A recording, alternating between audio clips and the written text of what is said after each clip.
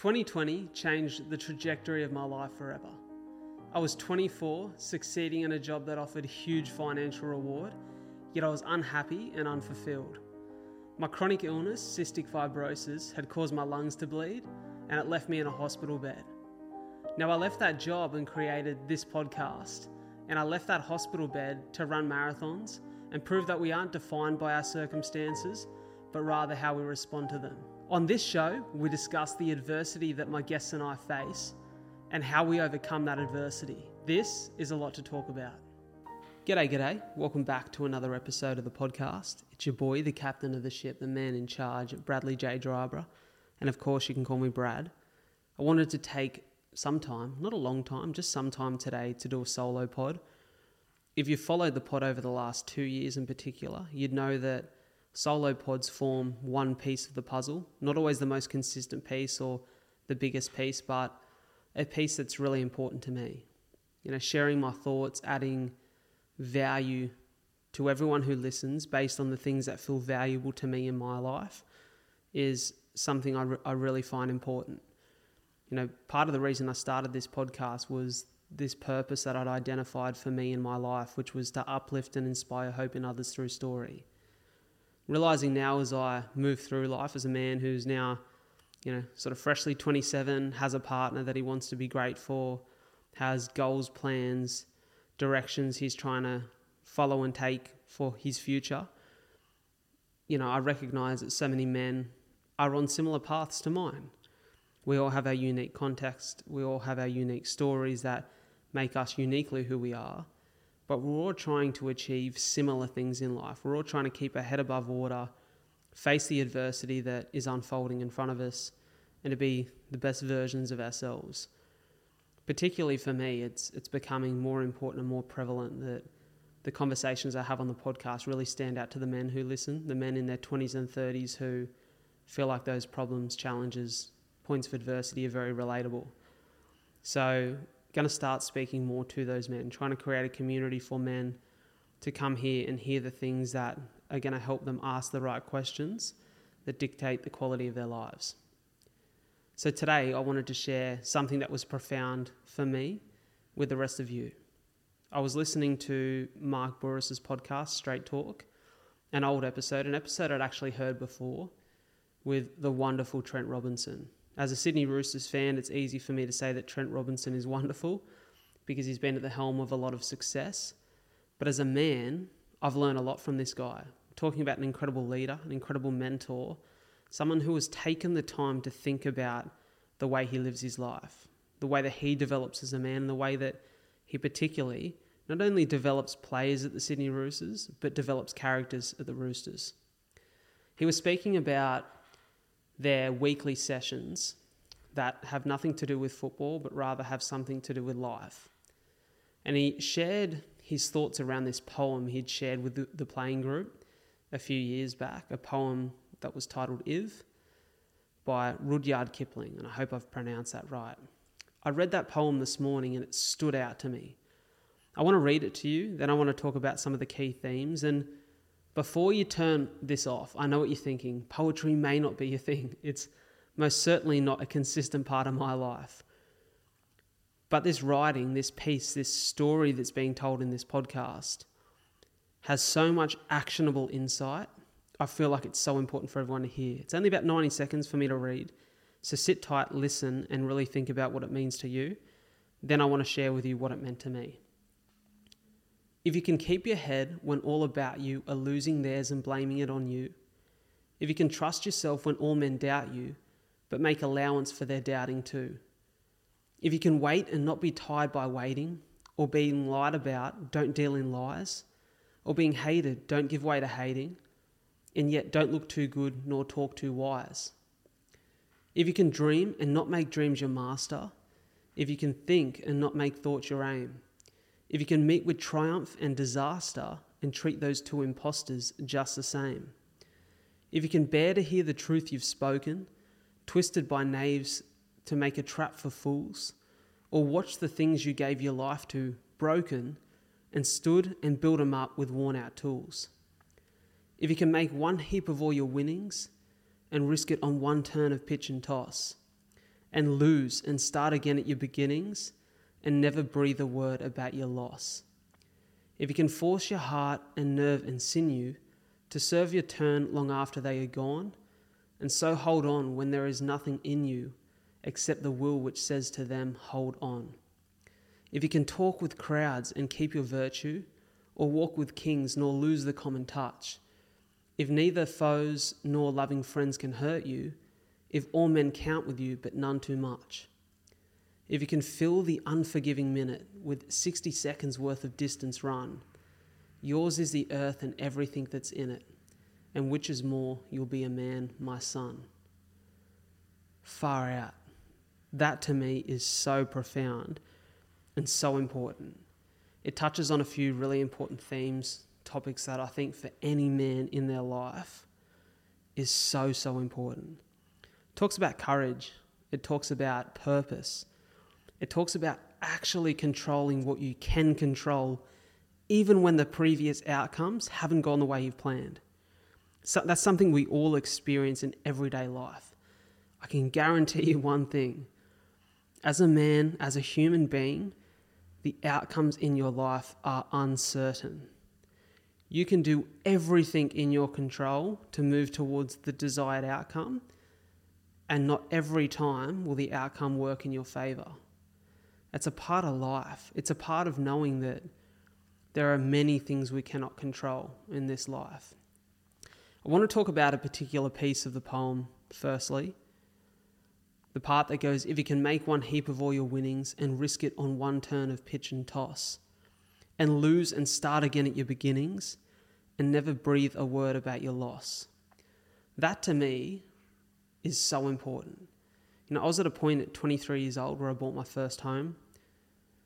At 24, I'd left my job in real estate, a career that I'd worked towards for 4 years, a career that I'd given everything to build and be successful and move in the direction of what society or modern society would dictate as success, being wealth, winning on a commercial level, owning property, having investments, all of those things. I was moving in that direction. And at the time, I knew it didn't feel right.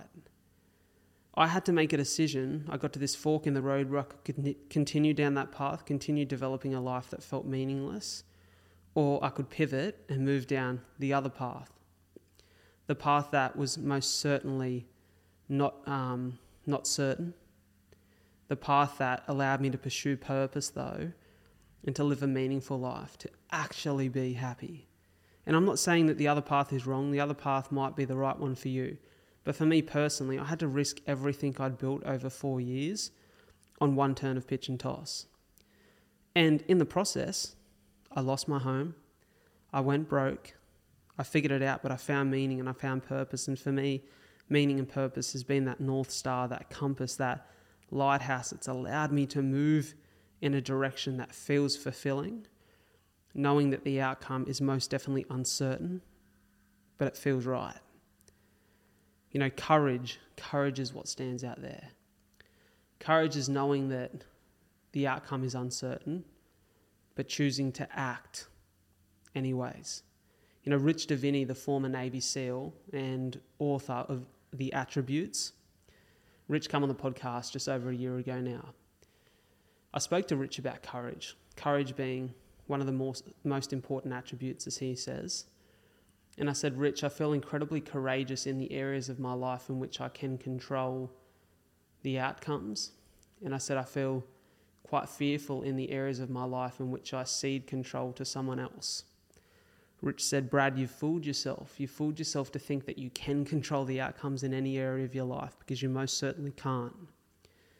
He said, the only thing you can control is the belief you have and the action you take. Rich was so bang on. Something I've never forgot, something that's become such an integral piece of the way I move through life right now, is understanding that any outcome in our life is uncertain. We control, though, as he said, the way that we believe, or the things that we believe, and the actions we take. And quite commonly, as mentioned in this poem, the actions we take often are responses to undesirable outcomes. You know, it's about how you respond to the adversity in your life, how you respond to things not going to plan, that really sets the tone of your character. There's another thing in this poem that really stood out to me. If you can fill the unforgiving minute with 60 seconds of distance run. I asked myself, what does that mean? Well, time is something that most certainly doesn't work in our favour. Time is something that is slipping away, ticking away, whether you like it or not. Time is the greatest asset you can ever have in life, but it's an asset that runs out. It is not infinite. I think it's important to understand that the unforgiving minute means that it will move whether you like it or not, so why not move with it? And when I talk about move, I don't mean you have to move in the right direction. You just have to move in a direction. Really important to remember that other piece in the puzzle that says, if you can think and not make thoughts your aim. I've heard Jordan Peterson talk about this. How often do we sit and we think about the direction that we want to move in life? Or how often do we sit and ponder the answer to a question, but we never move forward with it? We find an answer, but we never choose to execute on that answer. We think, but we never move forward. We're almost paralyzed by all of the questions we're asking ourselves and all the thoughts we're having. The unforgiving minute is the minute that's going to tick away whether you like it or not. You may as well choose a direction, move in that direction, and be okay with the fact that the consequences may be positive or negative. Now, if they're negative, then you choose how you respond. If they're positive, amazing, let's keep moving. We stand still too often in life. And I'm not saying that you can't take a minute to ponder or to ask the question or to think. Of course you can. But just don't take too long, because you'll never move anywhere in life if you're so paralyzed or crippled by what is the wrong or right decision. And it's so important that we understand that in life. The other thing that really stood out to me in this poem is, the title, If. If means it's really up to you. It says, if you can keep your head when all about you are losing theirs and blaming it on you. If you can keep your head, well, isn't that in your control? If you can choose to stay strong in your beliefs, strong in your thoughts, strong in your direction, when all about you are losing theirs and blaming it on you. If you can trust yourself when all men doubt you, that's knowing that you have that self-belief for a reason. If you can wait and not be tired by waiting or being lied about, don't deal in lies. These are all things we can control. I used to think that I could control the outcomes of my life. And I often think that destiny, this word destiny, is something a lot of us choose to believe in at times because it makes us feel like we can't control or we don't have to control, I should say, the actions we take, the decisions we make. It means that we get to say, well, hey, it's not my fault. Well, guess what? As my very wise friend Ty Greaves said a few weeks ago to me, often in life, it's not our fault, but it is most certainly our responsibility. Destiny allows us to, or makes us feel as though we can cede responsibility to someone else, to this bigger destiny that's controlling the direction we take or the outcomes that we land on. The truth is, the only thing you can control, as I said, are your actions and your beliefs. So why not do something positive for yourself? As a man, I look at the next 10 years of my life and the direction that I want to head in. I want to be a great husband when I get to that point in time with Soph. I want to be a great dad. I want to be a great friend. I want to look after my health so that I can move towards a direction I want to go with my cystic fibrosis. I know that the outcomes are not in my control, but I can control things that move me closer towards the outcomes that I desire. I want to be successful in my career. Well, I can't control whether the podcast lands on the charts, but I can control sitting down in front of the microphone and adding what I feel to be valuable to the audience. All of these things in our life that we've worried about whether we can control them or not, that are completely outside of our realm of control, you just need to drop it. Like, how stressed do we get about little things like, oh, what will that person think of me? we don't know what that person will think of you, but you can show up authentically as yourself and stand by your values and speak your truth. And whether that person thinks about you as you'd hope for them to think about you, whether you've left the impression that you wanted to leave, is out of your control. But just show up and be you. That is what you can control.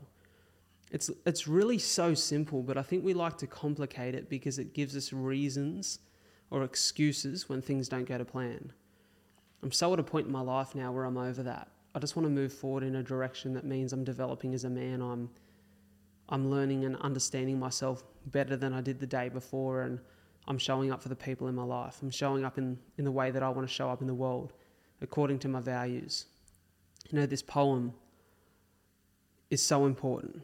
It's so important. It's something that you can find on Google for free if you just search it up, If by Rudyard Kipling. And maybe read it every day, maybe read it once a week and just ponder around the things you can control, those themes of courage, purpose, of, little things like the unforgiving minute, just reminding you that perspective of time. It's all so important.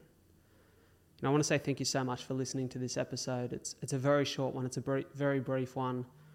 We're at the moment working with the direction of the pod to make sure it moves in a direction that is really meaningful and really valuable for men in their 20s and 30s.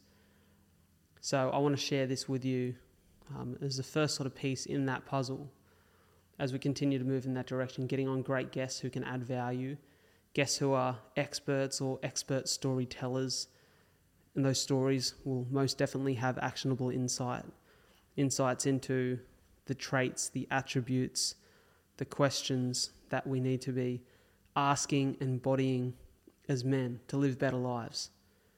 I'm so grateful that every one of you sit down, listen to this podcast, and I'd be even more grateful if you could share this with your friends. That's enough for today. All the best. Thank you so much for tuning into another episode of A Lot to Talk About. It means the world that you guys are in my corner, that you continue to listen to the show every week. And if you could do me a massive favor by following the podcast on whichever platform you listen to it and sharing this episode in particular with just one friend that you feel would benefit from it, that would mean the world to me and it would help the show grow. The more the show grows, the bigger the guests we get on, the more that we can do and the more we can share and support you guys, the listeners, the viewers of the show. Before I go, I want to pay my respects and recognise the traditional custodians of the land on which we meet and record this podcast. The Aboriginal culture has such a rich history in storytelling, and as a passionate storyteller, I really hope that the stories we share and connect with on the show can allow the many cultures that now call this beautiful land Australia their home to come together and continue to respect the stories and the culture that make this the land it is today. Thank you so much for tuning into A Lot to Talk About. I'll catch you next week.